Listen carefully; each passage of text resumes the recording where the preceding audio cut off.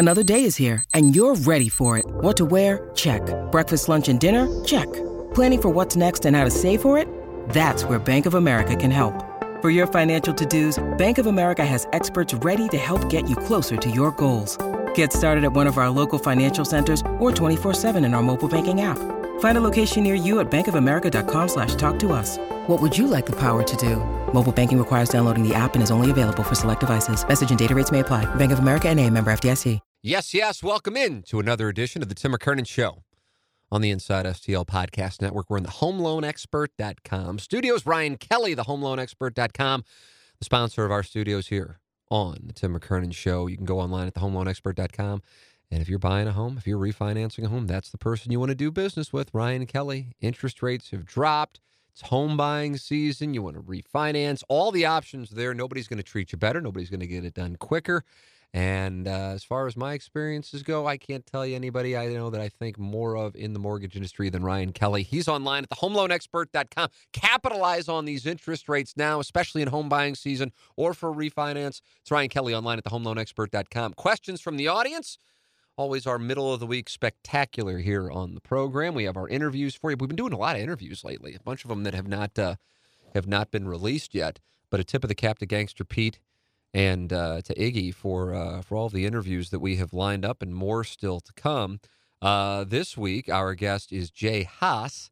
I've gotten some emails from some people who are really glad that I did the interview. First off, it kind of fell into the category of, I don't know, Jay Haas, I guess I'll listen, and then you're like, wow, that was really more than I expected. And then secondly, some people who are familiar with him since he was born in St. Louis and raised in Belleville, that it was good to hear an appreciation for his career. And candidly, when I sat down to do the interview, the only reason I was aware of his success on the PGA Tour is because I was doing the interview. I always knew it was always Belleville's Jay Haas. But I never viewed him in the way that I think he probably should be viewed. I mean, 15 top 10 major finishes is legit. And on the day of, at this point, I think, in the last 50 years, the second most famous Masters, Jack Nicklaus in 86, winning at 46 years old, he was there. He finished in a tie for third, if I'm not mistaken. So this guy is a force, and to hear his story and his perspective on Tiger's win this year, and Tiger in the game of golf, and his son playing right now, and his son going through that accident last year in which the driver was killed, all that stuff was I really enjoyed it. Plus, he was just really cool and easy to talk to. So Jay Haas this week, and many more to come as Gangster Pete and Iggy are firing on all cylinders with all of our interviews. Questions from the audience, well, that falls on my shoulders. I guess to an extent it falls on your shoulders, the audience, for sending the questions in. And now we're getting so many questions that I don't even really bother posting on the fan page anymore, but I did do that just about a half hour ago. So if something pops up that will be of note, I will go there. But there were already so many in the email. I just like to kind of diversify and get both. So we have some good kind of recreational leisure questions, and then we also have some I'm going to have to go into the tank on them. So tip of the cap to the audience, always feel free to email me anytime. I mean, even the most, you know what, I listen to you, I fucking hate you.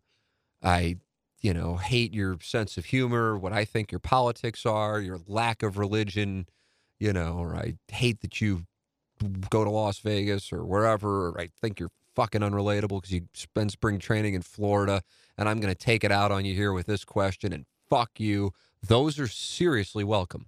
Those might actually be encouraged. T. McKernan at InsideSTL.com. I'm so jaded by hate mail that it doesn't even really, it's just like, oh, okay, this will be good, though. This will be good. This will be good for the podcast. So anyway, let me go into them. I'll attempt to knock out, 1, 2, 3, 4, 5, 6, 7 questions that are saved in the QFTA file. Let's see. I don't know if Gangster Pete, this occasionally happens, and I've saved it because it was sent on March 20th, and I never got to it. So tell me if I've answered it. Hey, Tim, if TMA were to ever change to the internet radio/podcast format only, would the uncensored content or language be okay with the Cat and Doug, or would their public positions with KMOV and Fox Sports Midwest keep the content FCC friendly? I don't know if you've answered that exact question, but we've kind of been around that topic. We talked about the podcast only because that kind of gets thrown around every once in a while, and I get it. To answer that question, this can always be a point of reference. because I think people think that's just like the natural progression, and it's astute. But I'd lay it out this way. Like I know what the number is. I know ballpark anyway, what using a 5-year sample size, which I think is only fair, because you can have a good year and you can have a bad year. So 5-year sample size, the amount of money this radio show brings in annually, let's just call it X. What percentage of X would come over to a podcast only format? And I don't have the answer. And as you're driving along, or as you're working out, or sitting in your Coke den and listening to this, what would you say that is? I'll give you time to think about it. 1, 2, 3. My belief is 33%. That's an absolute arbitrary assignment. So knowing what X is, which would not be fair for me to say here, you can guess what X is. And then knowing that I'm of the opinion that it would be 33%, then that doesn't get the job done. That doesn't get the job done. And that's not anybody, again, it's not anybody's fault. But that, now, some people think that if we were to only go, and just for the record, I'm under contract through the end of 2021 with the radio station, so this isn't something that's even in play. But I get asked about it, so I'll answer it. And then secondarily, if we were to only be available on podcasts, would that then make me alter the projection? I think maybe in some markets, where it's a little more ahead of the times than St. Louis, perhaps you can say 66% of the money would come over if you had a show that's kind of like in this category, where you have like this loyal following. I've drawn the parallel before with Rizzuto's show, even though I'd be the first to say that the Rizzuto show has a bigger audience. I guess neither one of us know that, but the ratings certainly say that, and we're not on an FM, so we're not going to get ratings. But, they got a huge show, and they're great guys. So I always said Dave Glover, who's been on the podcast, has a very big following. And all of them, I think, are different demographics, even though, I think we're all, may have some overlap in some capacity, but I think for the most part, different demographics. I don't know if I can think of another show. I guess the Fast Lane on 101 ESPN has this. Frank Opinion certainly has this. My premise is a show that it really doesn't matter where the station or what station it's on.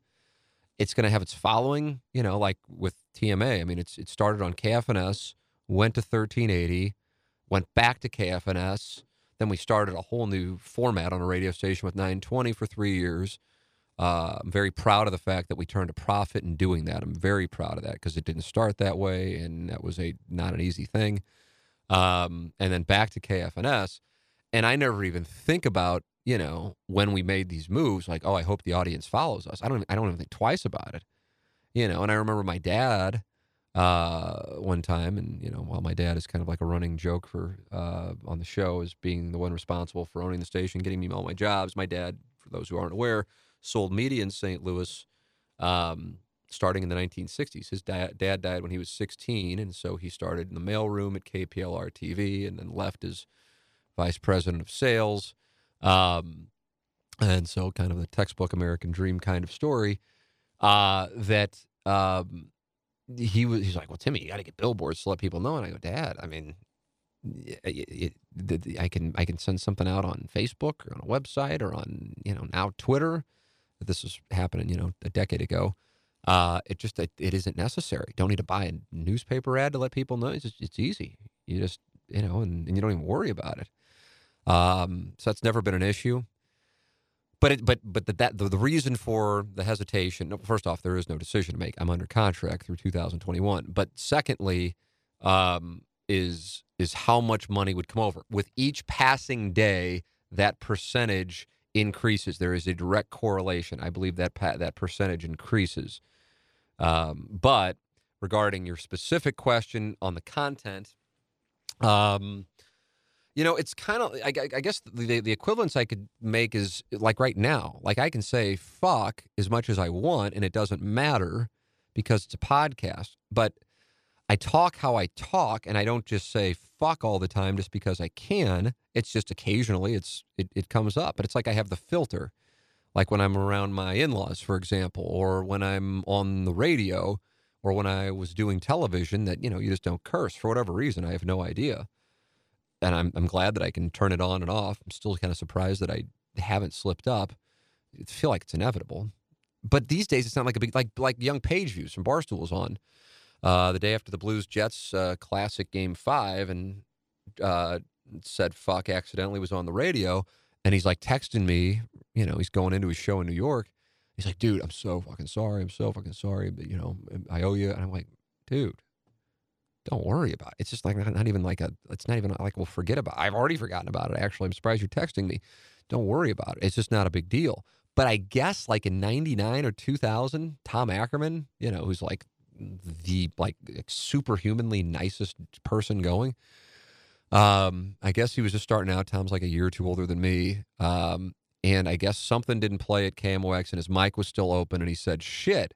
And it was like treated as like this crisis. Now I realize it's KMOX, but still, in the whole scheme of things, I've never for the life of me understood this thing with the words and like how they can get you fired. I've never understood it. And I guess I never will. And this, especially when it's my, profession, like how somebody's career can be blown up because they say the word fuck. I know it's not something that can be reasoned out with critical thought, because those possessing critical thought would be like, yeah, it's stupid, but it's just kind of like a dance we have to perform to just move on with things that are actually important. And it's like, okay, I can't say the word fuck. Fine, I'll just move on. I'm not going to die on that hill, but it's just so stupid. So whatever. Fortunately, with satellite radio and, podcasts, gets kind of going away. And then the generation and the handful of people in that generation that would, try to get you taken out for it, moving on. But it doesn't, for the life of me, make any sense as far as like the actual content, like the sexual stuff. It's like when I do go into that, which I think gets a lot more attention than it actually goes on the show. Like I always say, like there become these, back in the day I called them message board truths. Now I'd call them social media truths, since message boards have gone away for the most part. Like all Frank Cusimano does is talk high school basketball. All Tim McKernan does is talk porn. All Jim Hayes does is, carry the Cardinals water. And I'm just like, wow, I've worked with both Frank and obviously with the cat now for close to 15 years. And that's just, these things aren't true, but they just become like, it's like how people in some capacity will talk politics and they talk the plagiarized talking points of cable news element of politics, or what their surface level understanding of it is. And then that's kind of easier to advance and then to like cast somebody aside because it'll fit with the stereotype and not really have to go into the deep dive element of reasoning through something that might not have an easy answer. So yeah, all Frank Cusimano talks about is high school basketball is bullshit. All Jim Hayes does is carry the water for the Cardinals is bullshit. And all I do is talk about porn is bullshit.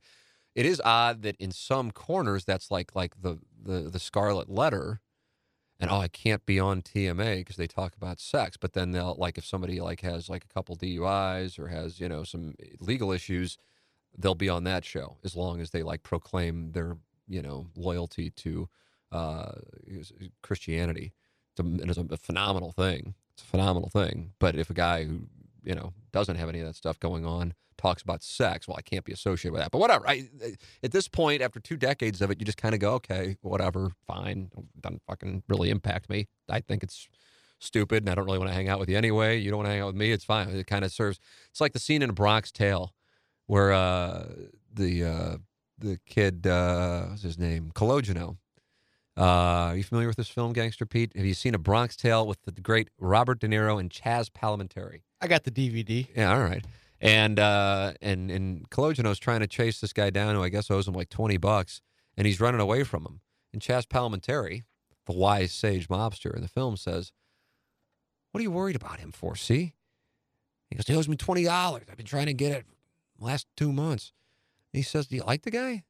"No, fucking hate him."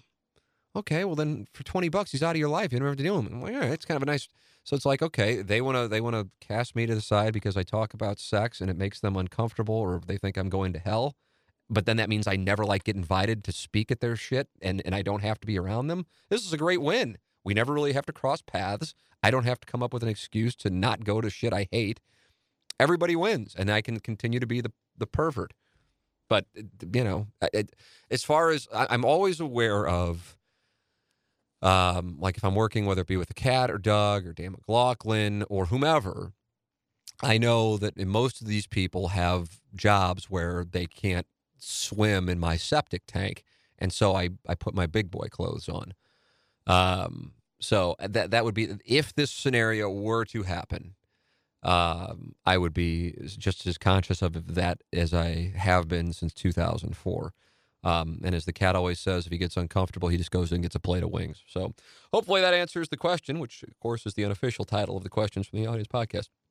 We go into a golf question. Favorite golf course you have played and what you expect your handicap to be by the end of the summer.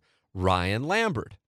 Ryan, I like this question. It's a very easy question. I don't have to go into a deep dive on this one. I think Harbortown is. I think that's in part because it's got family significance because my parents honeymooned there, and we've been going there in Hilton Head since '86 as a family. So there's that element to it. It's got greater significance. As far as toughest golf course I've played, locally, I've just never been able to. I've never played Boone Valley. I've never played St. Louis Country Club. I don't think people would say that's the toughest. A lot of people might say it's the nicest. I just never played well at Old Orson, which I think is one of the nicest, if not the nicest. And I don't know why that is. I think I'm playing it here in a few days, and it would be lovely if I could break 90. It would kind of be a surprise. I'm not necessarily hitting the ball real well at this particular moment. But there's other. I feel like Old Warson is a course that has a lot of local knowledge that if you get a chance to play it a decent amount, you're familiar with. There's because the fairways, lean or just flat out or sloped certain ways that where you place the ball off the tee is a factor, much less on your approach shots and on the greens, and everything moves toward Warson Road and all these things. So I've just never played well there. And I think a lot of times it's a mental weakness that I let a course get in my head. I think that happens at Harbortown, actually. And in reality, it's just a fucking piece of land, but whatever. So Harbortown would be the favorite. I think the toughest course, and I guess you could, go with the slope and rating and actually get it. I played a lot, which is one of those things like, oh my God, I can't believe you did it. Or good for you for doing it. When in reality, again, a piece of land. But I played Trump National Jupiter quite a bit when we were in Florida. That's where Edmonds was staying, and I played with him a hell of a lot. And the spring training. And so we played there a bunch. And that course is so just, I don't even know. I want to say it's tricked out. It's just tough. I mean, it is tough. And then Jim, with a strategy that I respectfully disagree with, Mazalek's like, oh, you guys ought to play the white tees or the blue tees there at the worst. And then Jim's like, and I go, what do you want to do, whites or blues? Because it's so tough. You want to minimize the distance. And he's like, let's play the gold tees, and then that way we won't be able to get to the fairway bunkers. I'm like, well, that's wonderful. We might not be hitting out of the sand, but we're going to be hitting hybrids into the greens on par fours or three woods. Or we're just going to be in the shit. We're going to be punching out and lying from 220 out. But I did play, I think I shot an 85 there, the final time I played there, which, considering how tough it is, if I would have been playing my home course, which is Westboro here, on that day, I might have been able to shoot in around 70. That's how tough, that's how big of a difference that is. And obviously, it's super long when you're playing the gold tees and just tough. So that's the answer to the toughest course. PGA Nationals champion course is legitimately super tough, where they have the Honda Classic. It's not pretty at all, really, even though it's in Florida. It's just so tough, especially when you're playing there during the winter when the weather's warm, but the winds are brutal. I mean, you're exhausted by the time you get to the bear trap, which, has become kind of the famous part about that course, but it's brutal before you even get there. And as Adam Long said, I think on the podcast when he was a guest about a month ago, that maybe he said this when we were walking out, so it might have just been me and him bullshitting, but he goes, now 14 might as well be part of the bear trap with what they've done with the green. I mean, it's relentless. But for some reason, Trump National Jupiter stands out as being harder, although, fuck. You know what? I think, I don't know what I wound up shooting, because we kind of had a joke about it on the fan page, that I set the over-under like around, because I played 2 days after they got done with the Honda Classic, and that was the day I had 41 putts. 41 putts in a round. 41 putts. But I still shot like 91. So even if I get 35, which isn't great, it would have been in the mid-80s. So I don't know. I was hitting the ball better then than I am right now. I'm going to go see my guy, Craig Story. He's the pro at Greenbrier. That's my recommendation to people, by the way. Craig Story. You're looking for a swing instructor, Craig Story. He's outstanding. Just a swing wizard. Let's see. So my handicap right now is the other question. It is currently at 10.7. I would like to think I can get down to a 7, but I don't know. I'm not sure. I mean, I think that's right around where I was at one point. Having a child obviously changes that. I'm kind of like Craig and Skip Berkmeyer, who's one of the best amateur players you're going to find in St. Louis. They've seen my swing and see how I hit the ball, and they're like, there's no reason why you can't be a 1 or 2. And I'm like, you guys are just saying this. No, seriously. I'm like, really? I mean, I'm so far away from it. But I don't know. I would like to. The fact that my son is now, I guess he's 20 months old now. Today he is 20 months old. And here's the thing. This is a thing, and I enjoy telling. I kind of think I've talked too much about my child, for 2 reasons. First off, if you're married, it's about 90% chance you have one or multiple. And I've never really liked when like radio or TV people just like make it like, oh, I'm the only person that was able to procreate, So I'm conscious of that. And then I also, just because of the weird emails and DMs that I get, I don't want to expose him to that. So anyway, with that said, this is something that I do and just I'm comfortable sharing, not a big deal, but I have no idea how this has happened or why it's happened. I guess it can be perceived that I'm like, who's that quarterback? This is like from like 30 years ago. He wound up being the quarterback at USC. Todd Marinovich. Do you remember where his dad raised him to be a quarterback? And like, am I right on that? Is that the name? Good 30 for 30 on that. Oh, is that right? Yeah. I didn't know it was a 30 for 30 on it. I remember it though, because my dad and my parents being huge Notre Dame fans, like that was the big deal playing USC. And so anyway, like that I'm like gearing Jameson. I couldn't, if he doesn't want to play golf, I couldn't fucking care any less. Or don't even want to play sports for all I care. It doesn't matter. But, but sometimes when he's not running around, and 99% of the time, I mean, this is this kid looks like he spent, 3 straight days in a club in Miami in 81 with how much he's all over the place. The few moments that he's sitting down, I guess, I don't know why. I guess I was just looking forward to the Masters and was pulling up clips. And the Tiger Woods chip in 05 with Vern Lundquist, In Your Life thing was on. And Jameson saw it and he loved it. And so for like 3 straight days, I must have watched Tiger Woods chip in on YouTube because he kept saying, Tiger, Tiger. I don't even know. It had to be around 100 times. It had to be around 100 times. And then I'd pull up other Tiger Woods clips, and then he'd go, no, Tiger, Tiger. And I'm like, but that's Tiger. And I'm attempting to have like a reasoned out conversation. And as you might imagine, at 18, 19 months, that wasn't really happening. So I'm like, okay, these other people are Tiger, but we'll just keep watching the same thing over and over again. And then we did get another clip, and he loved... there's like a top 10 shots on YouTube, and I don't even think they're the top 10 shots, but whatever. They're the top 10 shots on YouTube, and that is currently what we're on. And I've shown him David Freese, Game 6, and he just no, Tiger, and now it's at a point where Tiger begins on the 10th. The number 10 on this top 10 is like him chipping in from some bizarre spot. Or Jack Nicklaus is saying, because it's at the Memorial, he's like, I can't wait to see what he does with this shot. And then he not only, gets it up near the hole, he actually holes out. And Jameson does the fist pump, and he puts the hand in the air, and I think it's incredibly. I don't know. I love it, and I'm also like, what in the hell's going on here? So anyway, he goes out to the golf course with me, and he loves, like, I'll be just practicing chipping, and then he'll take the ball and he'll just put it in the hole. So if he gets into the game, that's great. It helps. I love going on. He'll ride around with me, or when we were down in Florida, he'd just go out on the course with me, and we'd screw around. So if he loves it, great.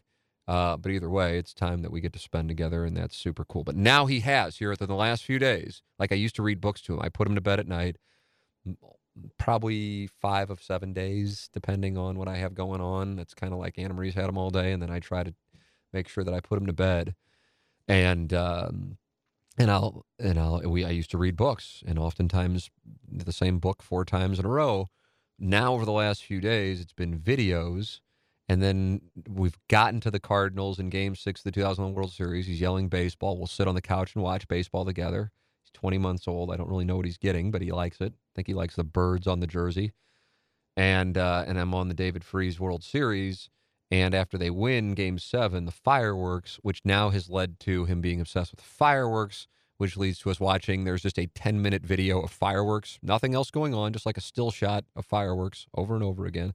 And that's currently where we are. I pivoted off that because when you type fireworks in YouTube, Katy Perry's video comes up, and I'm like, this would be a nice way to introduce him to Katy Perry. We can have a good discussion on lesbianism. And he's not interested in that at the moment, but does like Casey Musgraves. Does like Casey Musgraves at Coachella. We watched some of that. And I like that choice. I think that's a good choice. And I said, pretty girl. So he now says pretty girl. So that's kind of where we are in the parenting at 20 months, which I'm sure is like everybody else's story, where their son is watching Tiger Woods videos and pretty girls, and the parent is looking to have a conversation about lesbianism. I think that's in a book from the 1950s. Next question, please. Okay. Tim, in your eyes, is joining a country club worth it? I know it's completely based on where you are in life, kids, wife, income, but if you're playing 4 to 5 times a month anyway and the wife wants a summer pool, does it make sense to at least look into it? That's from Donnie. This is a question that will be hated on because this is St. Louis, where if you are under the age of 60 and you got some form of decent income, you are hated on. Welcome to St. Louis. I have no idea why the fuck that's the case, but it is. Gangster Pete, what'd you just say, boy? Who cares? Let them hate. Let them hate. Watch the money pile up. Nice, very nice. But I like that we've kind of called attention to that, and I've had a number of people, some of whom don't live here but are from here, go, I'm glad you talk about that because I noticed that growing up, and it's the weirdest fucking thing. It is the strangest thing. It's like if you look at the lower bowl of a Cardinal game, when do you see like somebody's 28 who you're like, oh, that person's probably doing well for themselves? Not because they're like flashing some shitbag clothing and shitbag jewelry or driving some shitbag whip they can't afford. But just like young people who you're like, oh, yeah, I would see that in Chicago, for example. You just don't see it here. Now, it's a bigger discussion because how much money is in the market to go around. But for whatever reason, the older people have it. I don't know. And, of course, this isn't across the board. And I know there's all kinds of startups. And like I always say, I would buy stock in St. Louis. But with that said, it's one of those things. It's like, it's like last week, what was it? Like, I'm very open with my DraftKings losses because I think it's just honest. I mean, it's just the truth. But when I say, like, the Tam Avenue Capital Partners lost, what did we lose? Like $2,300 on the Masters, which was essentially minus 30% ROI. I own 10% of that, so I lost $230. And listen, I don't like losing $230, but it's not something that's going to cripple me. But $230 is in the eye of the beholder. When hell, even 15 years ago, $230 would have bothered me a hell of a lot more. And there are some people listening right now who go, "Oh, I can't. I mean, I make a decent living, but I have 4 kids. $230 is this or that." I understand. And then there are some people who are listening going, "Oh God, we're going to sweat $230. Really? I mean, I dropped $230 at lunch. I don't give a shit. It just is." But it's honest. And I got that from Artie Lang, but then I kind of look back on it, I'm like, yeah, I think he might have been trying to brag, and that's not what I'm trying. I'm trying to be honest. Inevitably, I think we're going to have a big score on this just because we've associated with somebody who does have big scores regularly, and he builds our rosters. or at least tells me what to put in the rosters, and then I build the rosters out. And so it's going to happen, and then I'm going to get hated on when it does happen because people are going to be jealous, which is also part of the deal. Cletus, the great Cletus we talk about on TMA, was talking about that. I guess he told me something happened in college, maybe, or a friend of his from college who won, her parents won the lottery, and she was this beautiful girl, and he was so happy for her, and he goes, but it was so weird. He goes, a bunch of our friends were so mad at her. And he goes, I couldn't figure it out. Like, Cletus is what, even though like politically we're in different worlds, not that we spend a whole lot of time talking about it ever. But we just both know we are, and he's, but he's just like a great, great, great person. But he goes, I didn't understand. Like, if you're friends, wouldn't you be happy for somebody who's experienced, a windfall of good fortune? Because I can't understand it. Because I was explaining to him, I said, it's really hit me, and I'm surprising it took me this long, that there are people who listen to the show who want the show to fail, or who want me to fail, or who want the Plowhawk to fail, or whatever, And that's how we got on that topic. And so along those lines, when you talk about a country club, it has a stigma attached to it that I think, well, in my experience, I mean, if I can be I'm going to attempt to navigate a difficult conversation as truthfully as possible, but without, irritating people on either side. Westboro is a country club, but it is not Old Warson or Belle Reve. So, it's a young membership. I think the median age of membership, I might actually be on the older side of the median age, not by like 10 years or anything, but maybe like by a year. It's just a younger club. And my reasoning for joining is, as was mentioned in the email, the pool for my wife. And at the time, she was about to give birth to our son. This is 2017. And also, I had just gotten back into golf after not playing for like 10 or 11 years. And for me, I don't know what my deal is with it. It's why I could probably never live in Southern California, or if I did, I wouldn't be all that excited about it, whereas I love to live in New York City. I hate to drive. And while I love playing places like Gateway and Peevely, what are some other great public courses, Gangster Pete? I love Jennings at the Rock. Ann Briar. Nice play. Great play. I like Far Oaks out in Illinois. I played it last year, the day I played it with Marcus Allen and PJ Prodanis. And Vince Coleman was supposed to be our fourth, but he wasn't able to make it. It was like the Saturday morning of the PGA Championship. But something was off with the greens that day, but still I could tell the layout was outstanding. I just don't like to drive. It's like Cletus and you guys will be playing Normandy. It's like, hey, you want to play? I'm like, in Normandy, it's like a 15-minute drive maybe. I just hate to drive. It's so weird. But it's just how I am. I don't fucking know. And so, not like I can call all of my shots, but in this case, I'm like, okay, I want something close.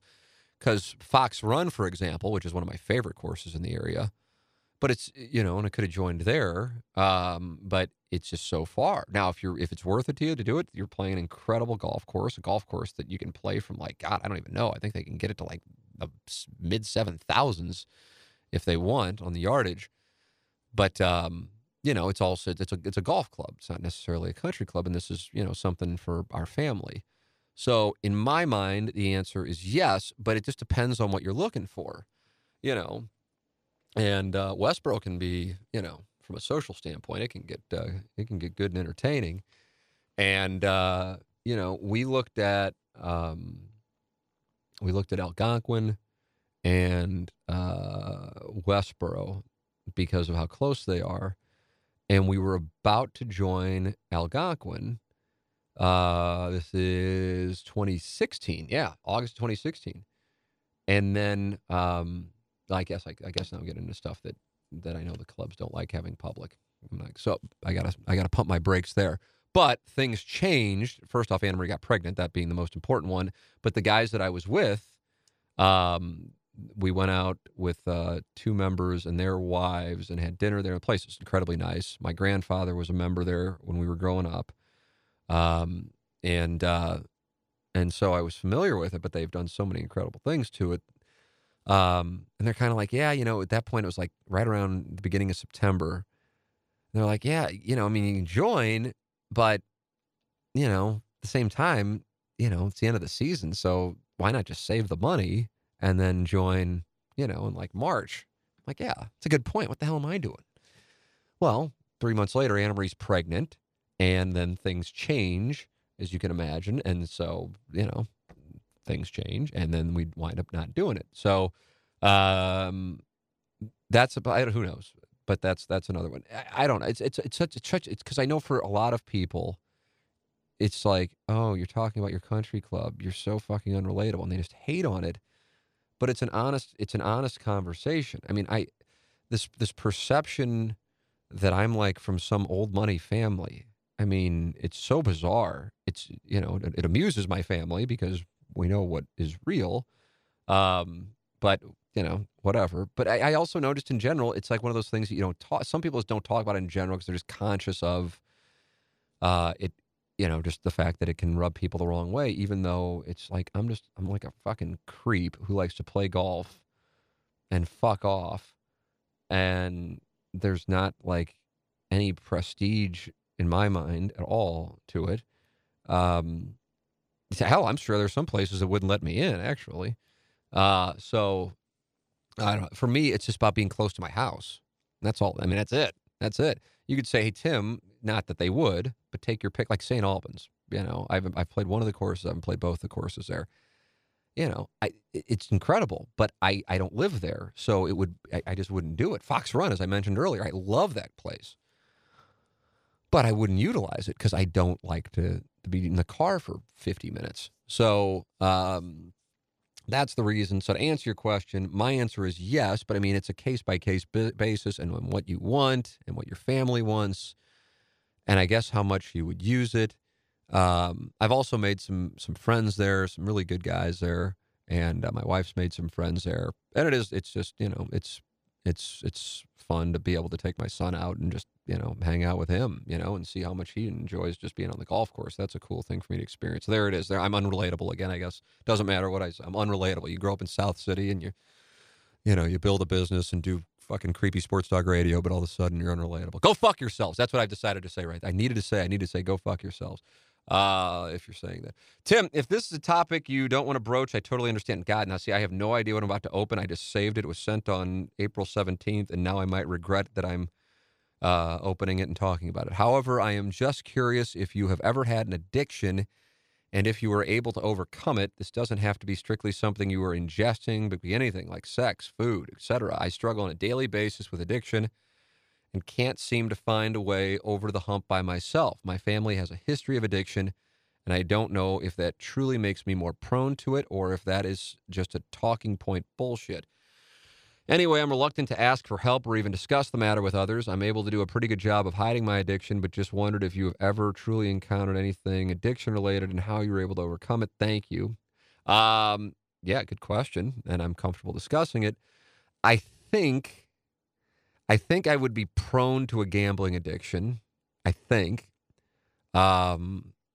Fortunately, I'm not, but I could see it happening. And I say that just because at a trip to Las Vegas, God, 15 years ago, holy shit, like almost to the day now that I'm doing the math. I think I didn't keep track. I mean, I was a part of it. I was just so fucked up. But I think I lost. Well, I mean, it's another unrelatable thing. But listen, this is a different ballgame because I didn't have it. I mean, I had it, but it was like I lost thousands of dollars, not five figures, but thousands of dollars, and most of it was playing video poker. Video poker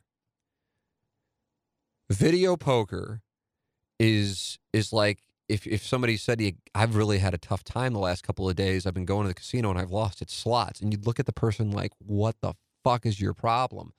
I can recall, now this is the Hard Rock Hotel, which I guess is still around. I think it's switching to like the Virgin Atlantic Hotel, Sir Richard Branson. I apologize if he's listening. But at that time, the Hard Rock Hotel was, I mean, it was the place. It's definitely no longer the place. But in the early 2000s, mid 2000s, I guess some Entourage episodes were shot there. I remember actually this trip I'm speaking of.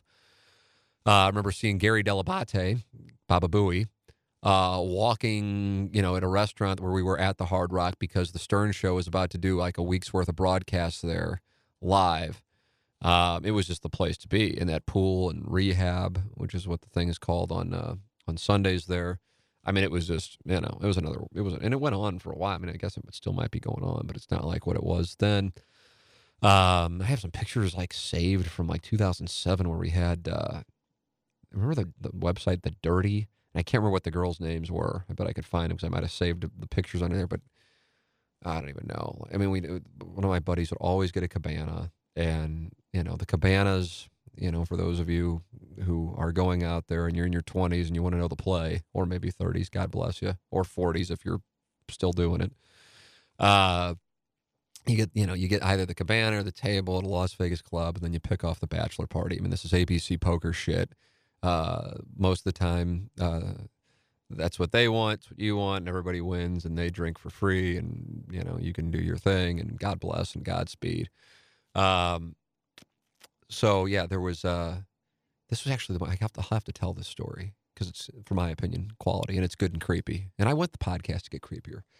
But, yeah, my buddy finished in, I think it was 160th place in the World Series of Poker main event, and he won $65,000.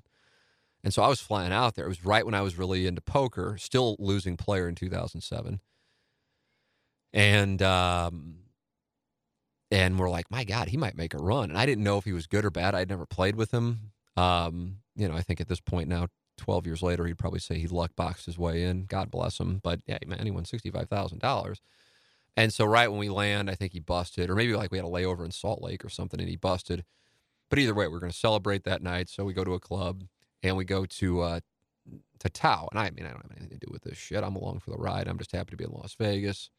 It was right after, actually, I just left KFNS and knew I'd either signed my contract with 1380 or I was kind of in this 3-month non-compete thing, so I had nothing to do. And I just went out there and just fucked off, and I wound up staying out there for another week. But anyway, we go to this club, and sure enough, standard play, the guy with the money gets the table, and it was it wasn't even a table, it was an area. So the bachelorette party from a large university, on the off chance they're listening 12 years later. And God, it's you think about it, and it just makes it honestly, while I'm amused by it, it makes me lose faith in humanity. It cuts both ways. One of my friends wound up hooking up with the bride's mom. It's like part of it's amusing, but then the other part is was she married? And, was she married for fucking 30-something years? I mean, I don't know. Then this, from my standpoint, in one respect, is you tip your cap, and then another one, it's just God damn it. So I don't know. You do with it whatever you want. Then another one of my friends wound up hooking up with both the bride and the maid of honor, and it was an MFF in which they entertained each other, and he entertained them both, which is a win. But then at the same time, it's the bride and the maid of honor, and oh yeah, she's about to get married here in the next couple of weeks. I don't know the status of the maid of honor, and now you never know anybody's arrangement. You never know what everybody's got going on. Maybe there's an understanding. Who knows? And not my place to get involved in it or judge or anything like that. I don't give a shit. But I'm just telling you, I know this is what happened. And then there was a girl who, I don't know. I guess when I told the story in 2007, you could say one thing. Now I guess I got to be more careful, as if anybody's really monitoring this for its quality of content. But, she wasn't going to be engaging with anybody on that evening. And so my compadre, who was with the bride and the maid of honor at the same time, and what one may call the less popular MFF, at one point out of the corner of his eye notices that the girl who was not going to be engaging with anybody that evening was in the corner pleasuring herself, and it really caught him off guard and might have impacted his ability to finish everything off. And this gentleman was just like, yeah, he goes, it was obvious because these girls were, the bride and the maid of honor were beautiful. I mean, this wasn't just this was nice. But he said, once I saw her in the corner, he goes, just ruined the whole thing. And I said, this isn't a bridge I've crossed. But I think I would be able to just go, oh, okay, and then continue enjoying what's going on, with me. But yeah, it threw him off. And then the next day was the day where we were in the cabana, and and I can't remember what their names were. God, somebody's listening. They'll be familiar with thedirty.com, and I could post the pictures. God, and they were two blonde girls, and they were famous on the dirty, and good looking. I mean, certainly a lot of plastic surgery, especially for being in their 20s, but whatever. And they're just like, I mean, they're doing a variety of things with each other, and people are pouring vodka down various areas and then drinking. I mean, it's just super. I mean, I guess this shit's still going on. I don't know. I mean, for me at 42 to be even like around it at this point is just kind of odd. So I'm detached from it. I would imagine it's still going on. But yeah, I mean, it just gets so creepy and you get so sketched out. And that's what I was doing. And this is 2004, so 3 years before this trip. And I mean, I haven't been that intoxicated in I don't know how long. I mean, years. And I'm all for it. Like if it happened, if I went to like a Blues game and I got all fucked up, I'd be totally fine with it. It's just now with a child, it's like, oh, not only am I going to feel like shit, it's not like Jameson's going to go, oh, you got fucked up last night. Let me give you a day off. I'll have the babysitter come over. I'm on one way or the other. So it just isn't really in play. But I would get so fucked up, and not like alcoholic fucked up, like Las Vegas fucked up. I'd get so fucked up that I'd wind up playing video poker, and the sun's coming up, and I'm losing so much money. The problem was I was successful at video poker, like the first couple times first couple sessions, not first couple rings of it. And I won $2,000, I think, twice by hitting 4 deuces on Deuces Wild Video Poker. And I'm just like, oh, sweet, this is a way to make money, not realizing that the math on this it's like Sam Ace Rothstein in a casino hazing the guy's balls off for the fact that there were a bunch of jackpots going off. You know the odds of that happening? But I didn't. I'm just like, oh, this is great. I'll just keep putting money in. Eventually, I hit the 4 deuces. And then I just kept putting money in. And oh, my God, how much money I lost. And this is the time in Las Vegas, I'm sure some of you can relate to it, when the hookers come out. And I remember my buddy, and I think Mr. Lucky's is still there. It was there last time I was there. Like, this is only a year ago. It was like the little diner off the casino floor. And what a strange deal. Hookers came out, and then he winds up going to Mr. Lucky's and like having breakfast with her, and then engages in digital play with her, but he's the one performing it. And I'm going, what are you doing? I mean, there's so many things you go, what are you doing? But what I'm thinking, what are you doing? It's like, what are you doing? What are you doing? What are you doing that to a woman of the night at a diner? But that's what I remember about it. So the question was, am I addicted to anything? I think I would be prone to addicted to gambling. I think I was addicted to playing online poker, but I made money at it. Like it's a different deal. But for the first few years I played, I was losing money. So it's a different ball game. But back end, it was from 2008 through 2011 and Black Friday, April 15th, 2011, I was profitable, like in a substantial way. Not that it was going to like allow me to move into Huntley, but it was a bad beat when that went away. And I guess you can still play now, but the games aren't near the size of what they were when you had Poker Stars and Full Tilt and I guess Party Poker in the early 2000s going on. So that's where I would be on that. And as far as how I was able to overcome it, I honestly, as much as I still think it's wrong that Black Friday happened, this is when the U.S. shut down online poker. The answer is how I was able to overcome it is probably the U.S. shut down online poker. That's the honest answer. Now, I also was 35 years old, too. I mean, it's kind of like, all right, had I not gotten into online poker, I think I would have done a hell of a lot more with Inside STL, I think. But I was making decent money, and online poker is just kind of like a leisure activity. And it took a lot of time away. I mean, when you're playing and you're running deep in a tournament, that's 12 or 14 hours. I'm certain it impacted my relationships. Certain it did. Even, Anna Marie, And we've been together now 11 years, so she was a good part of that time. And you just think back on how much time you wasted. I talked about this a couple months ago, one of these things. And it's just, I mean, that's a monster regret. Even though I made money, it's a monster regret because of the time, the impact on people, impact on relationships, friendships. Not that I was like mean-spirited because of it, although if I had a bad beat, I'd go on, not on tilt, but it just put me in a bad mood. But the time, God damn, So, yeah, I mean, I only overcame it because I mean, I still could play it. It just wasn't as easily accessible and wasn't as interesting to me because you couldn't win as much. So, anyway, I know that doesn't help in this case. I don't know what this gentleman's addicted to. He didn't say, but it was made difficult to access, and I'm totally against that. But that was one of the reasons why. Yeah, man, I don't know. I mean, had that not happened, I don't know if we would have been in a position to do what we did with WGNU 920 in 2013. Because I'd been like, oh, I don't want to do that. I want to play poker. I don't know. All right. Timmy Recaps, who's been having a nice run of good questions lately. I believe he will be our final one. Let's see. Let me see if I can read it. Hey, Tim, a couple lightning round questions, all related to operating and owning content under the umbrella of a larger company, which often tries to mess with your product. It might be worth discussing. If not on the QFTA, I'd still be interested in your answer if it isn't too intrusive.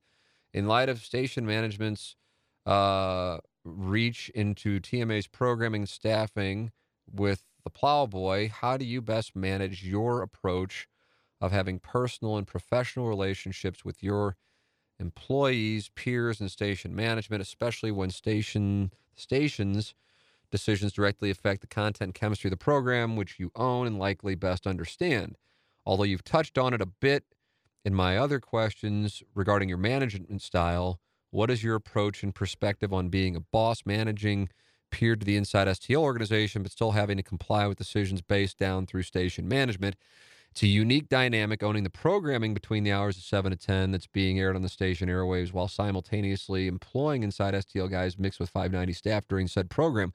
How difficult is the tightrope walk of honoring your agreement and business contracts with the station while also retaining creative control over the show, which has proven to be the flagship program for said station?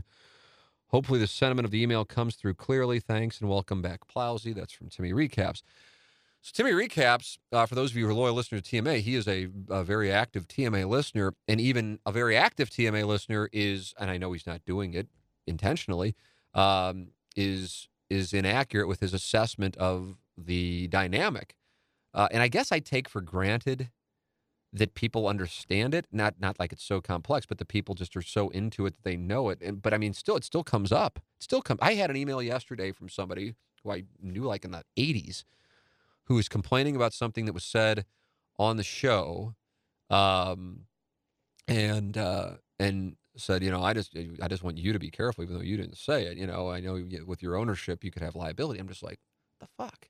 I mean, people still think, but I mean, like, how can I blame them? They have their jobs, their families, their own interests. Like, why the fuck would they know exactly what my situation is? So I guess it allows me to make it clear. I mean, again, kind of a point of reference, similar to the podcast statement.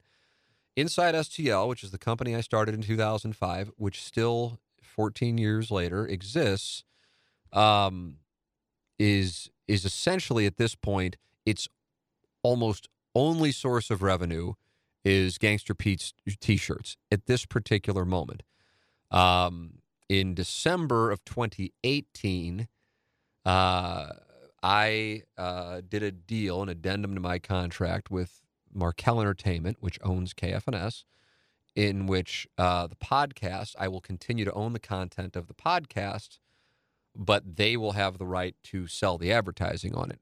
Why did I do that deal? Be happy to answer the question. Thank you for asking. Because it was just becoming an awkward spot with me selling advertising, even though I'm employed by KFNS, and we could be in the weird spot of competing for the same dollar. It's not what I want. It's not what they wanted. It was something that I just wanted to get away from. But Inside STL still owns the content of what you're listening to right now. KFNS, essentially, for lack of a better term, has a licensing agreement with Inside STL to sell it and keep all of the revenue. But pay me, pay Pete, pay Iggy the money, and also the hard costs of operating the podcast, which in the whole scheme of things are minimal, relatively speaking. And so that's what transpired with this podcast. With TMA, it's the exact same arrangement and has been since 2016. From 2010 through 2016, until we came to KFNS, Inside STL owned the programming and sold the advertising, and also was responsible for paying everybody's salaries.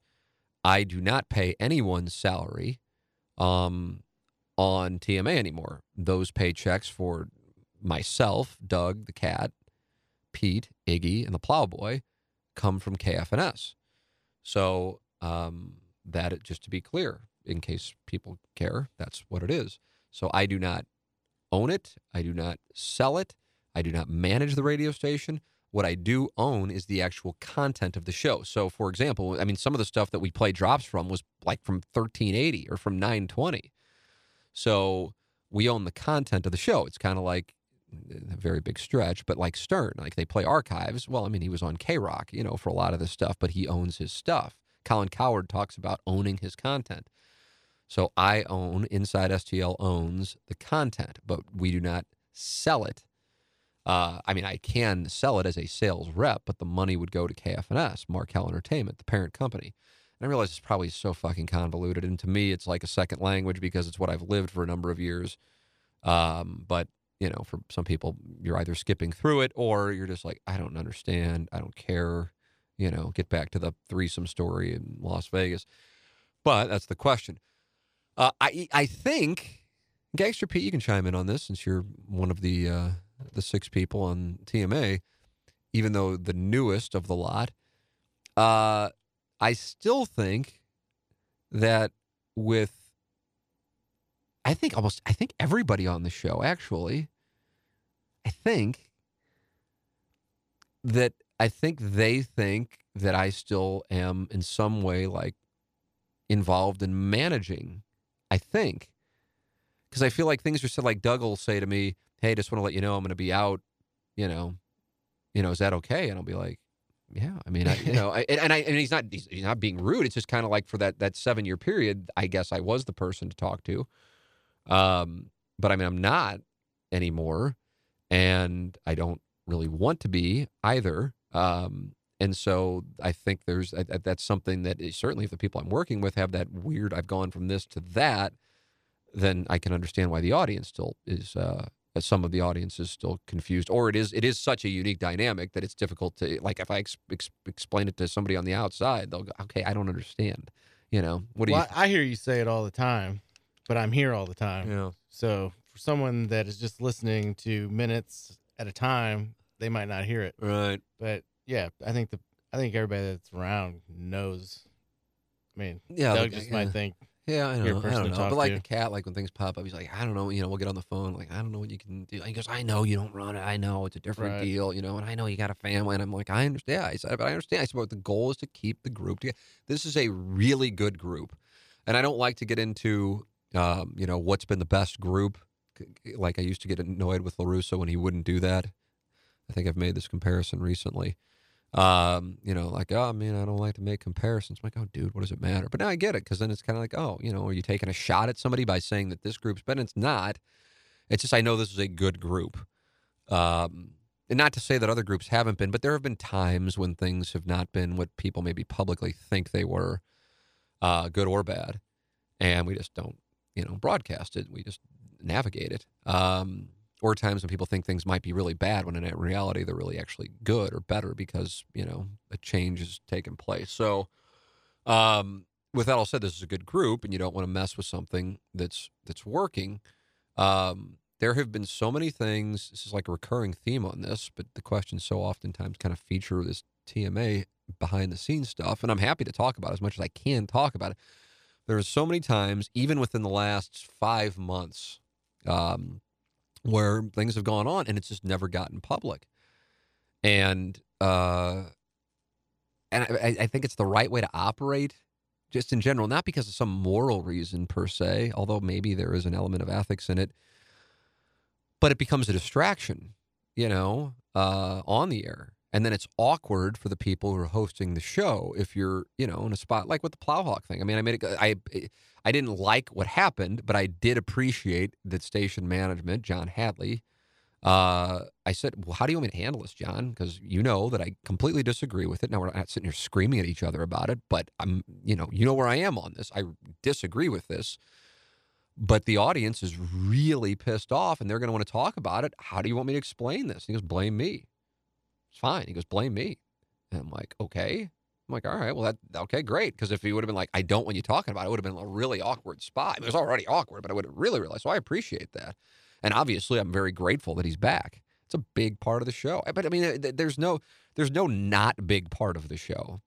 It would impact. It doesn't matter. It's just one of those things that, I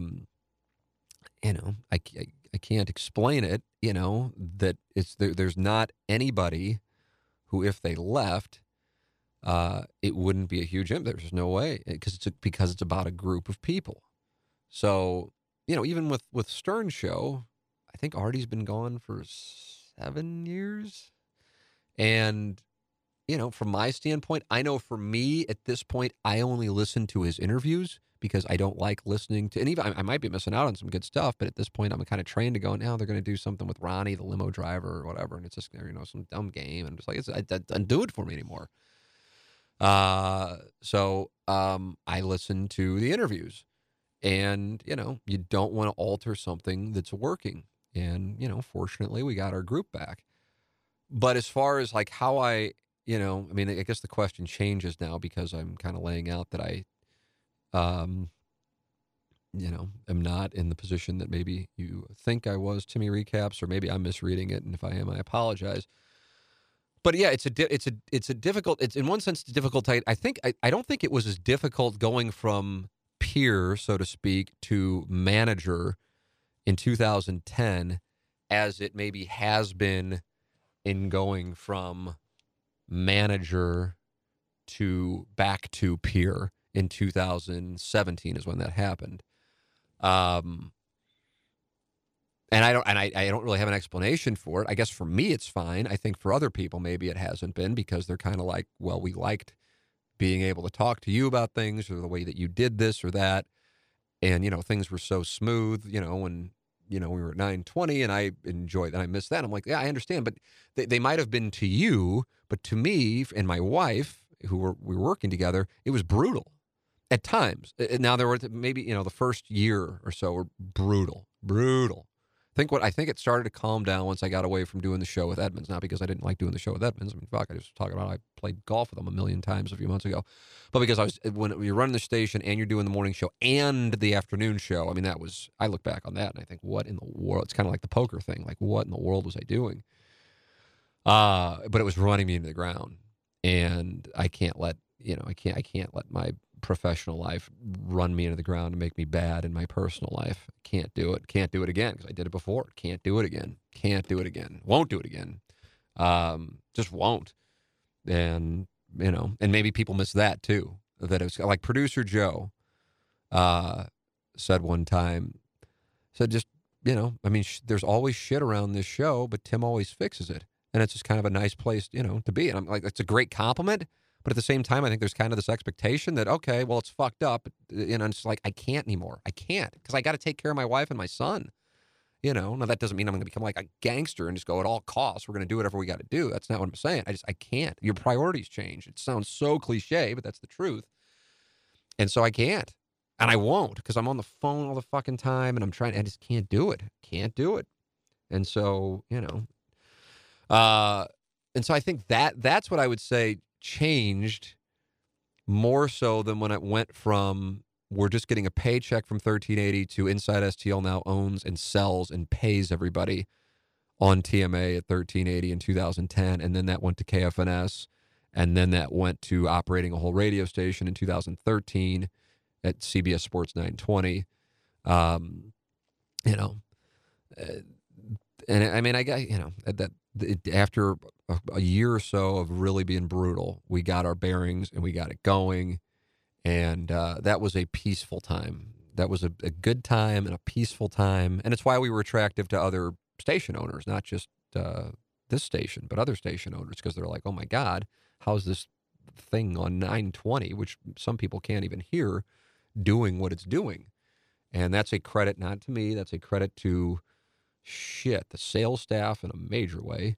But John Seymour, was just as good as it gets as far as operating the station and producing TMA, but operating the station, the programming side, and the production side, I mean, just rock solid. And the shows, I mean, the people, just behaved themselves, and it was just a good group. So it was a good vibe, I think. But it just got to a point where, I guess the station ownership there was like, okay, they're killing it, and now we want more of a piece of the puzzle pie. And it's like, well, now now you're pricing yourself out, and we're going to go. So that's how we wound up leaving there. And it wasn't hard feelings. It's always, I don't get mad about math. So I always say, don't get mad. You're welcome to ask for it, but I'm also welcome to say no. And if I say no, you better have a plan B. I mean, I was, the amount of money that we were paying for that airtime, holy shit. So, that's how that all went down. And then after a few months of operating KFNS here, my wife gets pregnant, thought she had another miscarriage. And the stress of what we were dealing with, we felt like played a role in that. And I'm like, okay, this is it. After trying to get pregnant for so long, and here now we actually are, and you thought you lost the baby, which now I know who the baby is. Then it's just like this, speck on an ultrasound.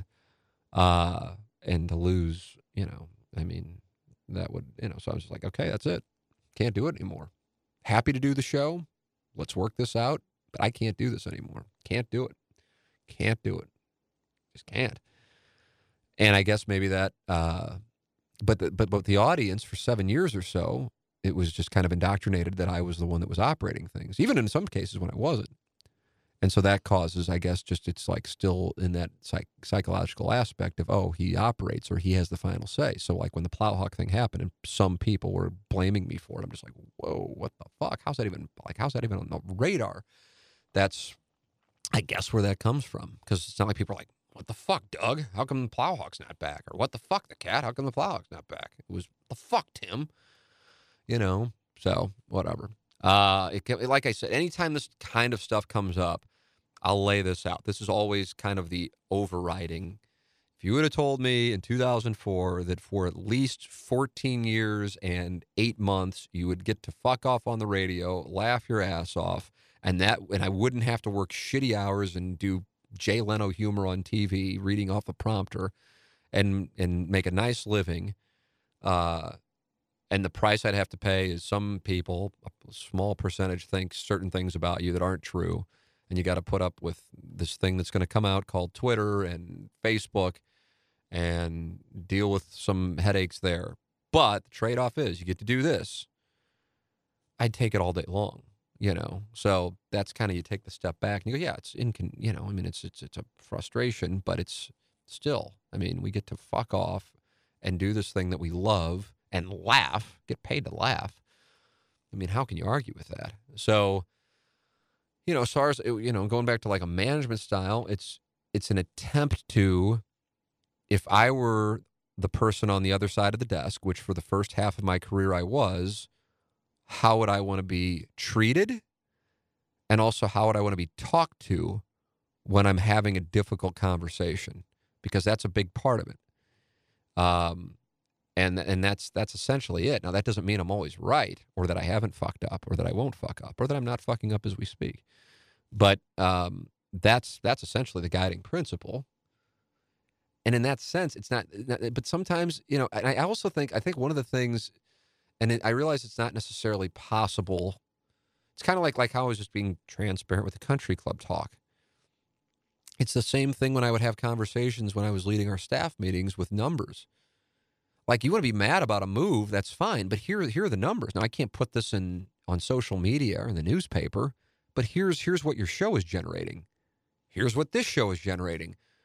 One is Jupiter and one is Mercury. We're not even in the same world here. So that's why we're making a change. Now, you can tell me your show's popular because like 3 people like always call in and tell you how great you are, and that's fine. And that'd be awesome if those 3 people owned companies and started buying advertising. But it's not a charity. And you're essentially a salesperson who isn't selling. So we got to make a change. And you can fucking hate me and bitch about me and make shit up, but it's a business. Just like any other. But for whatever reason, like radio gets put, just like sports, I guess, gets put in this like, well, no, it doesn't apply here. Well, it always applies. And so that's something that was the biggest lesson on it. But it doesn't change. And I think people appreciate it. Like here, it's not like I'm going to hide it. This is the reason. The reason are the numbers.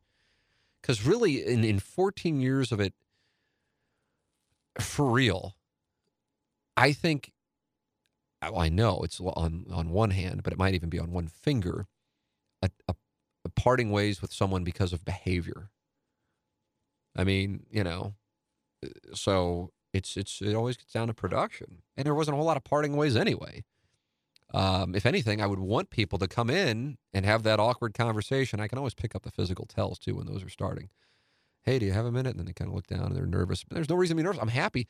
You got a better opportunity. And then I have the right to try and match it. But I want people who work with me to have better opportunities. It means that you're doing well with us, and it's good for your life. So if and when that time comes, and it will, and whether it be with Gangster Pete here, or whether it be with Doug or the Cat, or with Iggy or the Plowhawk, or Jay or Charlie or whomever, God bless. Good. I mean, we've dealt with, the original Morning Grind lineup was me, the Cat, Martin, and producer Joe. Most people listening to this right now don't even realize that we worked with Martin for 2 years. And many don't even know who the hell producer Joe is outside of the guy who texts into the show, bitches about Iggy. He's been gone for 6 years. But it's just part of the deal. You're going to have some change. But as far as a management style, you want people to be successful. You don't want to like, oh, you're leaving? Well, then I'm not going to talk to you. I mean, that's indentured servitude. So I don't know. I think there's a I guess to an extent a lack of understanding or confusion perhaps of what my exact role is. But I mean, how can I blame people? Like I said, they have their jobs and their personal lives. Why the hell would anybody really know what the hell my role is? But just to be clear, there it all is. So good question. Timmy Recaps. Hope I answered as always. Thank you to our sponsors for making questions from the audience and the Tim McKernan Show podcast possible. TheHomeLoanExpert.com, Mark Hanna, Evergreen Wealth Strategies, James Carlton, the Carlton State Farm Insurance Agency, Design Air Heating and Cooling, online at DesignAirService.com. Johnny Londoff, Chevrolet, they have that TMA buyback program going right now. They want to buy your car back, not necessarily even for trade, just buy your car back. They want that. They'd rather do that than go to the auction. And then if you go out there and say free dotem to Johnny Londoff III or Chip, their new car manager, you get $500 off the price of the car. How about that? Free dotem gets you $500 off. It's Johnny Londoff Chevrolet, Chevy, find new roads. So there it all is, the Tim McKernan Show. Questions from the audience. Any questions you may have, send them in. T. McKernan at InsideSTL.com. Always enjoy answering your questions. And thank you for listening to another edition of the Tim McKernan Show on the Inside STL Podcast Network from the HomeLoanExpert.com studios.